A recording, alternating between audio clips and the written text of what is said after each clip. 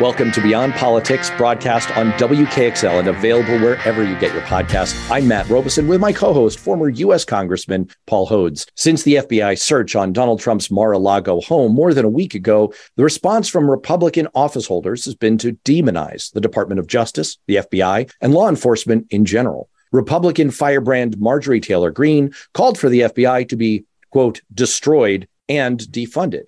And the echoes of that exact sentiment have sounded throughout Republican Party leadership.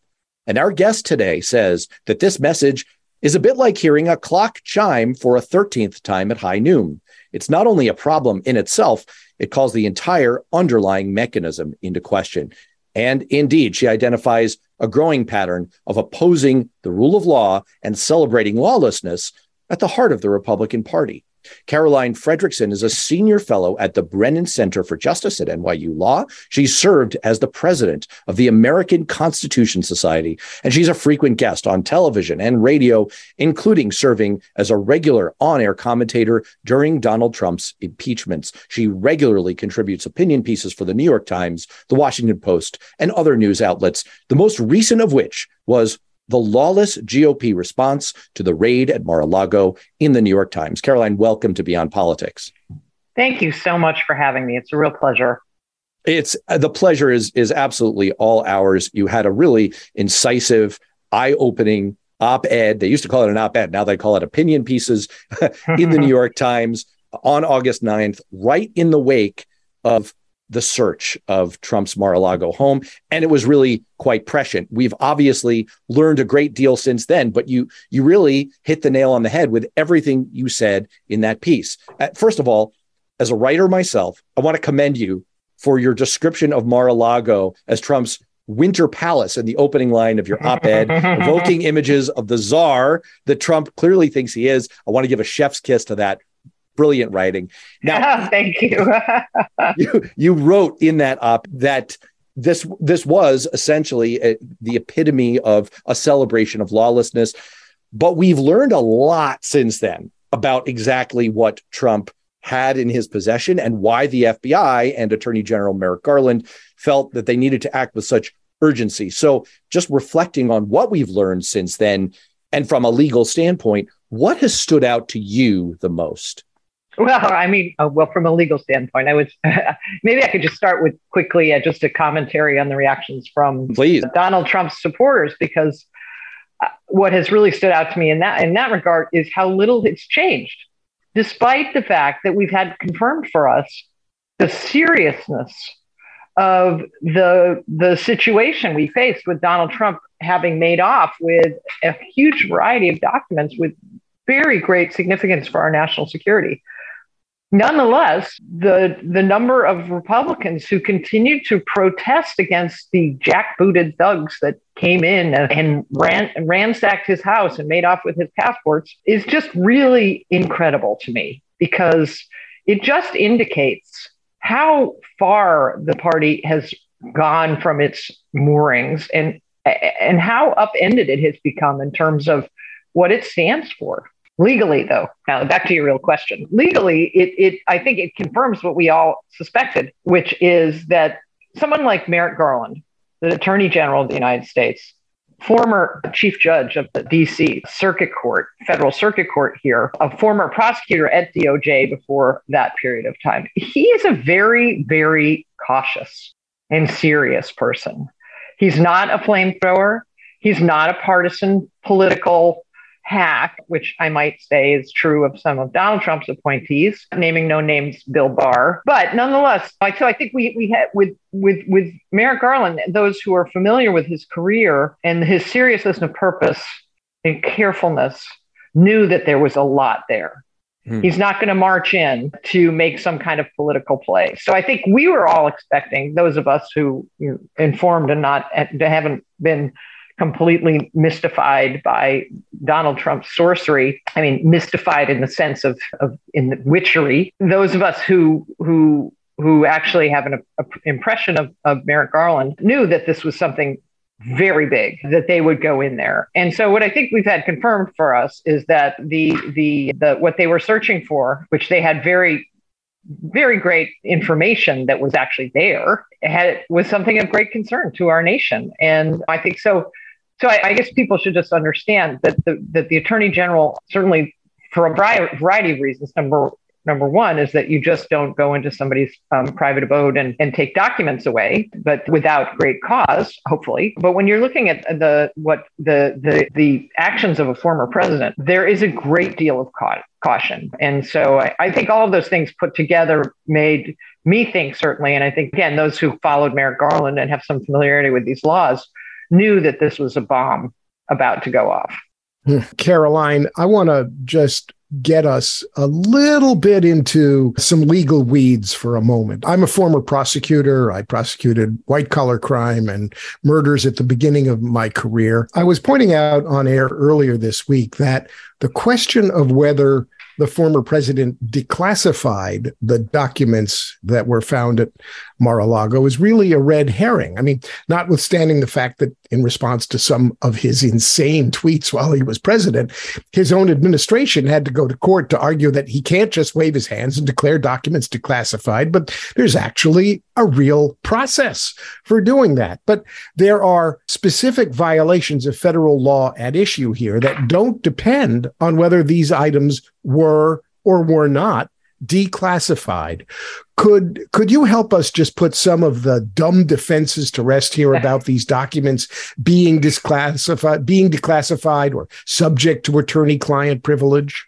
Absolutely. Well, so the two major laws here that are at issue are the Presidential Records Act and the Espionage Act. And both of those are independent of classification. Certainly, there's a degree of seriousness that comes depending on the importance and the national security implications of any of those violations. But nonetheless, people have to understand that the classification laws are, certainly with the Espionage Act, were adopted subsequent to the Espionage Act, which depends on a variety of categories involving national security issues that are independent of whether something is classified or not. If there's an issue of great importance to our national security, it can be covered by the Espionage Act. And so Donald Trump can't declassify himself out of any of that. And the Presidential Records Act speaks for itself. We have, as a rule of law nation, hopefully, and one that used to at least care about history, we preserve records for a variety of reasons. One is to make sure that we understand what has happened in the past, that we know a sequence of events so that we understand history, but also to have a better accounting of how the different actors have performed. But the president does not own the White House, and the president does not own the administration. The president is a servant of the people. He works for us. And thus, the documents that are created are ours. And he can't just carry them away. I mean, we've had prosecutions. Remember Sandy Berger, who was prosecuted. I was a national security advisor to Bill Clinton, for going to the National Archives and walking out with a document stuck down his sock. And he was caught and prosecuted. Other people have been prosecuted. Those things don't belong to you. They belong to us. As I said, they don't belong to you, the president, or any member of the administration. They belong to the American people, and they can't be. So again, it doesn't matter at that point whether it's classified or not classified. Donald Trump doesn't own it. Down his sock is sort of, it sounds very quaint and sort of the best possible version in the era of Trump of where national security documents could end up. I want to get to the heart of your New York Times op-ed, which is this broad Republican response, which is elevating and celebrating lawlessness. First of all, the specific language involved, they were all very consciously trying to adopt whatever words came out of Donald Trump's mouth. I sort of defy Republican office holders these days to say anything out loud while Donald Trump drinks a glass of water. But the strategy here does seem to be a classic DARVO. DARVO is an acronym for deny, attack, and reverse victim and offender. And that's exactly what's unfolded. Now, you wrote in your piece, quoting here, rather than express concern about a possible violation of the Presidential Records Act or even simply withhold judgment until more information becomes available, Mr. Trump's defenders instead attacked law enforcement officials. Now, if we were in a court of law, what I'm about to ask you might be stricken because it calls for speculation, but we get away with it on podcast and radio. Mm-hmm. What do you think is driving this? What's behind this unanimity of defending Trump by attacking law enforcement? Well, it's really a puzzling thing because, as I was sort of hinting at the beginning, the Republican Party has really cut itself loose from its moorings, or at least it used to try and portray itself as the party of law and order. And certainly they attacked the Black Lives Matter movement and efforts to change policing culture. But when it comes to law enforcement actually enforcing the law against them, somehow all bets are off. I mean, I guess rule of law and order, and respect for law enforcement only apply when the actions are directed at people who don't include the Republican base, a variety of people that don't need to be named again, but the Black Lives Matter movement was certainly an embodiment. And so it may begin to show in some ways what was truly driving a lot of that kind of rhetoric, which wasn't truly a respect for law, but really more of an interest in preserving hierarchy, status, and control of society. And what we have with, I think, is a kind of a desperation at this point from this far right extreme that has taken over the Republican Party, that they can't be in sync with law and order, because law and order actually means they have to obey the law. And the law that we have doesn't allow them to behave this way. They get away with a certain amount of things like gerrymandering. We now have, the Supreme Court has enabled so many pernicious actions, anti-democratic behavior, the flooding of campaigns with dark money. And I'm sure the congressman, you know how this has changed over time, that like the radical increase in the amount of money. Yep. But I think there's this kind of need now is to celebrate a autocratic style of leadership, because democracy, when it's majoritarian, when it actually functions, doesn't serve their interests. Since your op-ed, we've seen attacks on FBI offices in real time. I mean, we had a guy with an AR-15 go after the FBI in Cincinnati. We've seen threats from a person in Pennsylvania. There's been a major upswing in violent threats online, including a wave of anti-Semitic attacks on the judge who issued the warrant, and threats against him, threats against the DOJ leadership. Now, casting aspersions on our law enforcement agencies isn't new. I mean, Donald Trump started it way back when he started saying disrespectful things about our intelligence agencies and ignoring them. But do you think Republican office holders and Trump himself bear responsibility for this extraordinary upswing in violent threats online, or this wave of attacks? I guess that's one question. And the other question is, what might happen in the event of arrests or indictments of Trump and his allies? Who's responsible, and what do you see coming? Well, I mean, I think you really put your finger on this grave problem that we have, is that this is not just Donald Trump. It is not just a few people, but it is the fault of the leadership of the Republican Party, that they are so crazed with keeping in sync with Donald Trump, perhaps with the interests of their base, that they have lost any interest in actually being leaders, lost any interest in public service, lost any patriotic interest in protecting our democracy and rule of law and our Constitution. And instead, what they're doing is attacking the very forces that are trying to keep the law intact. And so I think, yes, that is an incitement to violence. Once you start attacking rule of law and you start attacking the people who are trying to enforce it, you've given a license to those who want to respond in a violent way, because shouldn't they? If what is going on is not respected and we don't think that rule of law is of value, then why wouldn't you fight for your interests in a way that uses violent means? Because we no longer have a system that functions on respect for the laws that should govern us or do govern us. So I think there's the blame is clearly with those leaders who have not stepped up to say, we have to understand that these are laws that govern us all, and no one is above the law. And at least to the extent that they could say something like that, even if they were then to go on and say, but we don't know that Donald Trump has done anything. They didn't necessarily have to say that he was guilty or he should be prosecuted. I mean, Merrick Garland hasn't even decided whether he's going to prosecute Donald Trump or anyone else necessarily. They were executing a warrant to get the documents back. That's what they were doing. those documents have to be in a secure place. But to your second question, I think, unfortunately, because they've already unleashed the potential for violence, that there have been death threats and other forms of threats and potential violent behavior. I think if there are actual indictments and prosecutions go forward, I think we really will be in danger of a large violent reaction from the Trump base, inflamed by Trump himself and the other leaders of the Republican Party. That does seem to be implicitly where we've landed, that the threat that hangs over all of us is, sure, go ahead, follow the law, execute the law as you see fit. But there's a threat of violence behind it. It's, if you go forward with this, you've bought into a civil war. You've bought into, I mean, you like what you saw in the insurrection. Well, that's a warm-up act. And am I being a little inflammatory in the way I characterize that? Maybe.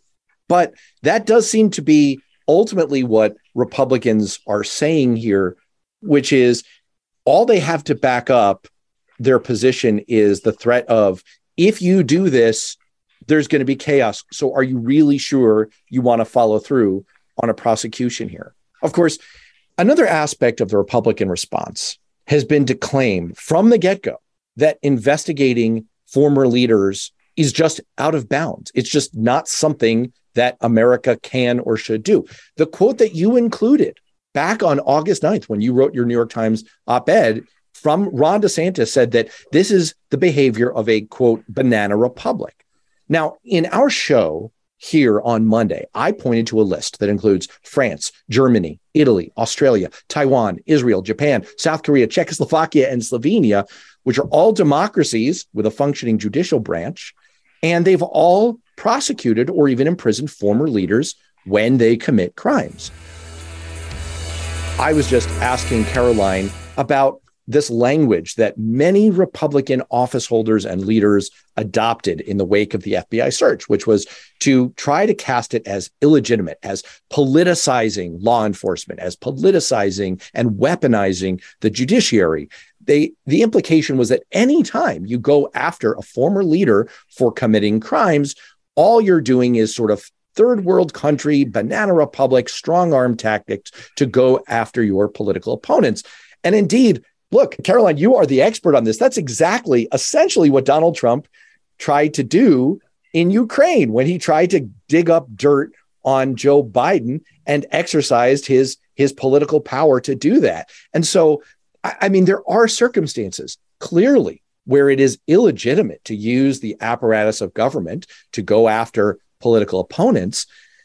But that's, as per the list that I just rattled off there, it's also something that strong democracies with strong respect for the rule of law and constitution, that they also do if their leaders have committed bona fide crimes. So the question I put to you is, how do you tell the difference between politicizing the judiciary and a legitimate and righteous exercise of the rule of law? Well, it's a great question. I mean, I think there are a couple of ways that you can analyze that. One is, who is the decider?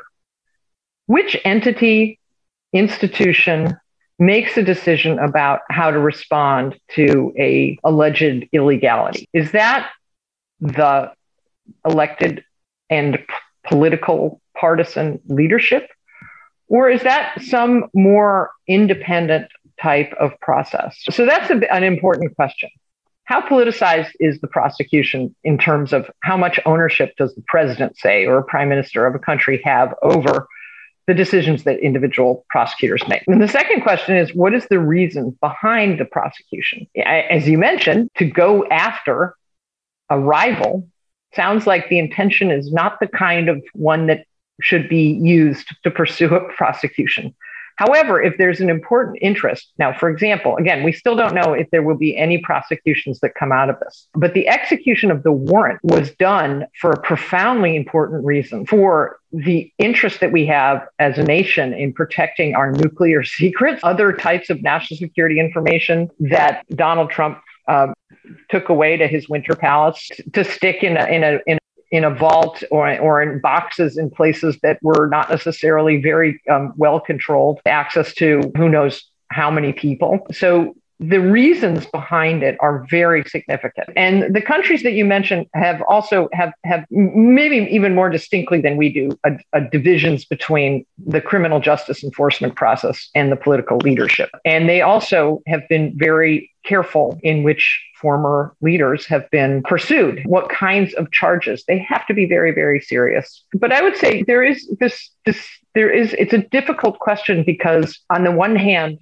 we really don't want political rivals to be pursued, even if there is a colorable claim, if it's not sufficiently serious, because that might be a pretext, right? Well, prosecutorial discretion is something people are familiar with, right? You don't follow up on every single infraction or every single illegal act because there's only so many resources and there are questions about what's the most effective for protecting rule of law. But on the flip side is, what is the incentive to obey the law for a future president if these laws are not enforced? The Presidential Records Act is already very difficult. And I have to say, I have a huge amount of admiration for the National Archives staff after following this issue, the doggedness with which they pursued those documents to get them back. If they're not there doing that, how much sloppiness can happen at the end of an administration? People are out the door.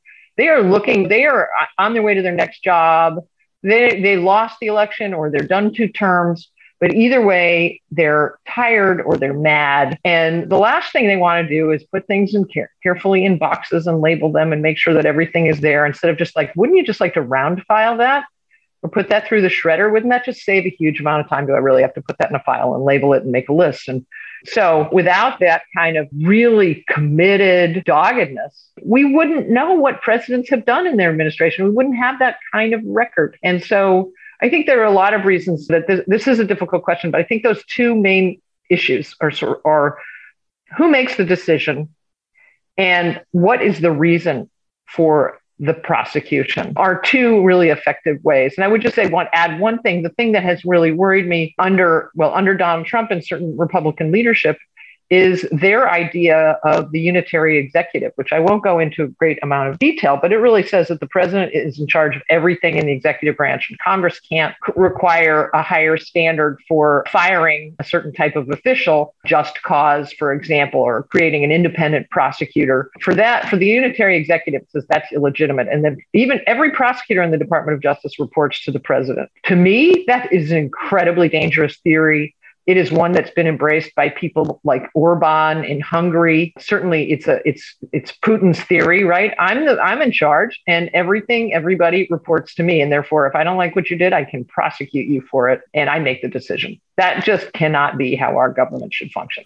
Well, and just to follow up on that for a second, so it seems like it is kind of a circular line of reasoning where Republicans seem to have adopted this view that there is this unitary, all-powerful Winter Palace occupying executive under whom prosecutions might truly be an exercise in judgment from the top leader. The top leader might have the final say. And under that circumstance, their worldview might truly be that any prosecution is, by definition, a political exercise because it is the decision ultimately of the president, the chief executive, which is not the way our system is supposed to work, should work, and is a clear dividing line here.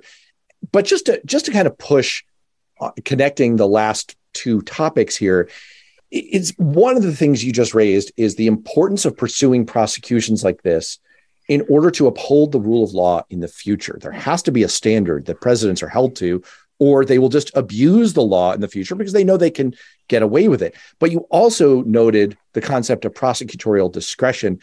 So just to kind of put it in very concrete terms, if what this amounted to was, hey, you took some records that you threw in boxes at the end of your term, you shouldn't have done that, you got to get them back to the archives, would you have supported the search for these records at Mar-a-Lago, or does it really have to rise to a clear danger to national security interests, as it seems to have, because these documents were top secret, special compartmentalized access documents only? Well, this is kind of a sui generis, to use a favorite Latin term for lawyers. This is kind of a one of a kind. And so I hope I don't really have to answer your question, because we've never, I think, had to deal with this. When there have been problems with the Presidential Records Act, I think generally what's happened is that there's a negotiation that goes on, and things get worked out. It's not a typical law for prosecutions at all. And so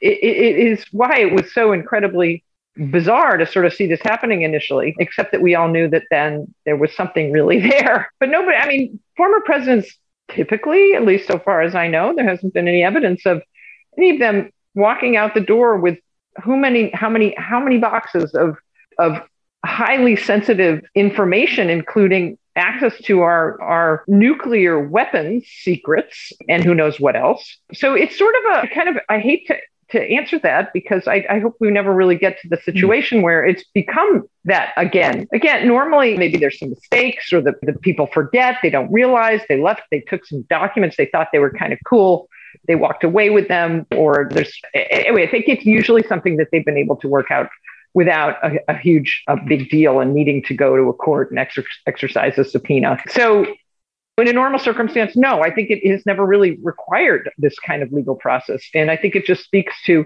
the incredible obtuseness and illegal practices of Trump and the Trump administration, that it became this situation where they just didn't return the documents. I just want to reflect quickly back on the thoughts about the archives first, because I served on the Committee on Government Oversight and Reform.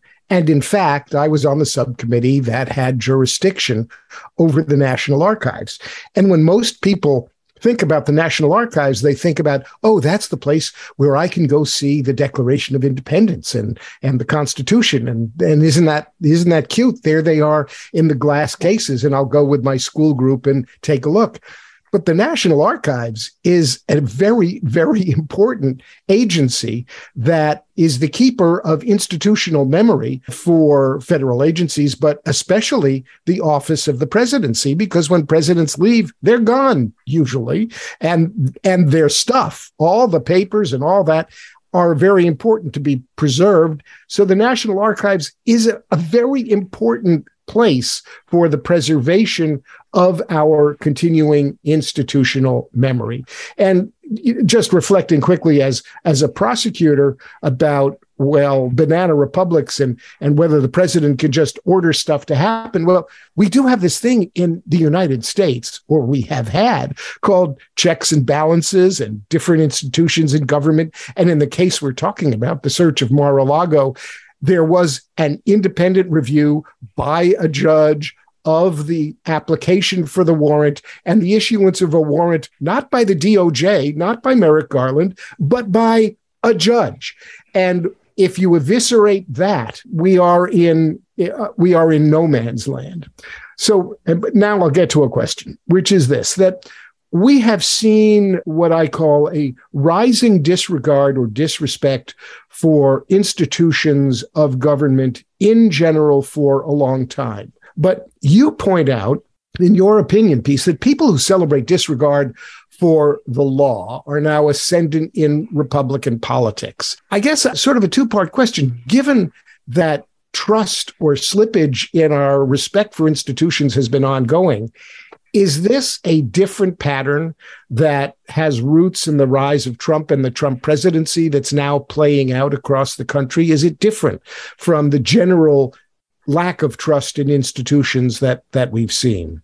Well, I suppose to some extent it is. It's in some ways I think something that has been incipient in the Republican Party for a long time, basically attacking government, attacking public service, dragging down the institutions themselves. For a while, they've tried to separate law enforcement from type of negative treatment. But I think it is really hard at a certain point to distinguish in a consistent and coherent way when you argue that government is evil and it needs to be disestablished, to somehow say that we should still have an infrastructure of law enforcement. People do all sorts of things in law enforcement. They're enforcing regulations to keep our air clean and our water clean, or at least to the extent the Supreme Court will allow that anymore. They're doing lots of things. They're keeping our meat from being contaminated with salmonella or other types of bacteria, viruses, diseases, et cetera. And so law enforcement is not just the cop on the beat or the FBI agent. It's a lot of other people who are doing their job. So over time, it's really hard, I think,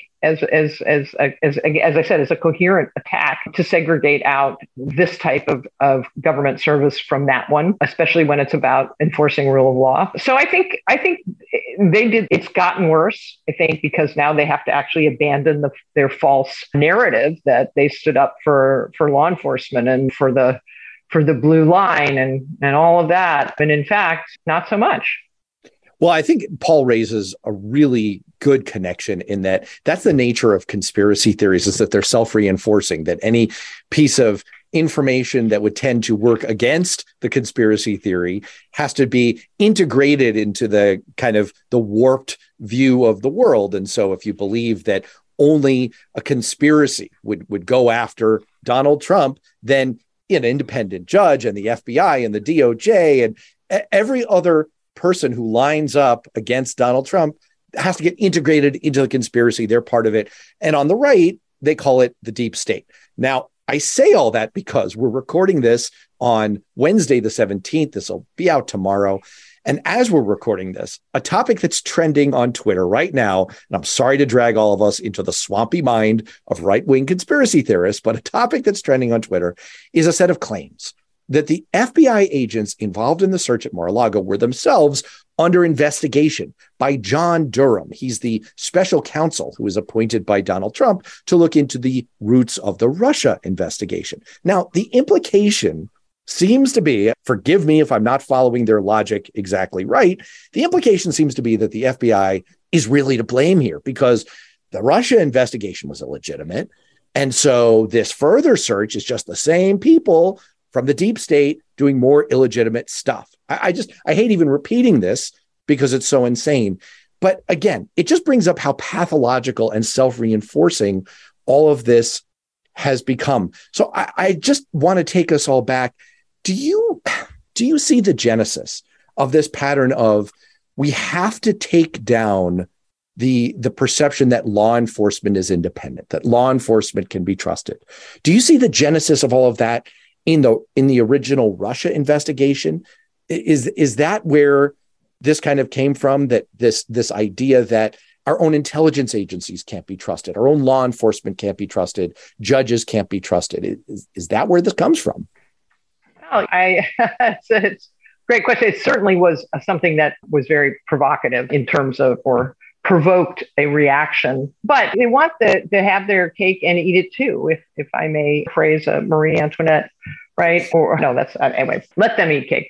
But no, but I think when it comes to law enforcement involving somebody like John Durham, they're all for it, right? John Durham is somehow legitimate in his investigation of the investigators. And yet, let's remember what he came up with, which was the big donut hole, I think, pretty much. And so they're able to compartmentalize, I think, when necessary, and still pretend they're for law enforcement. But yeah, certainly the way that they demonized the Russia investigation, the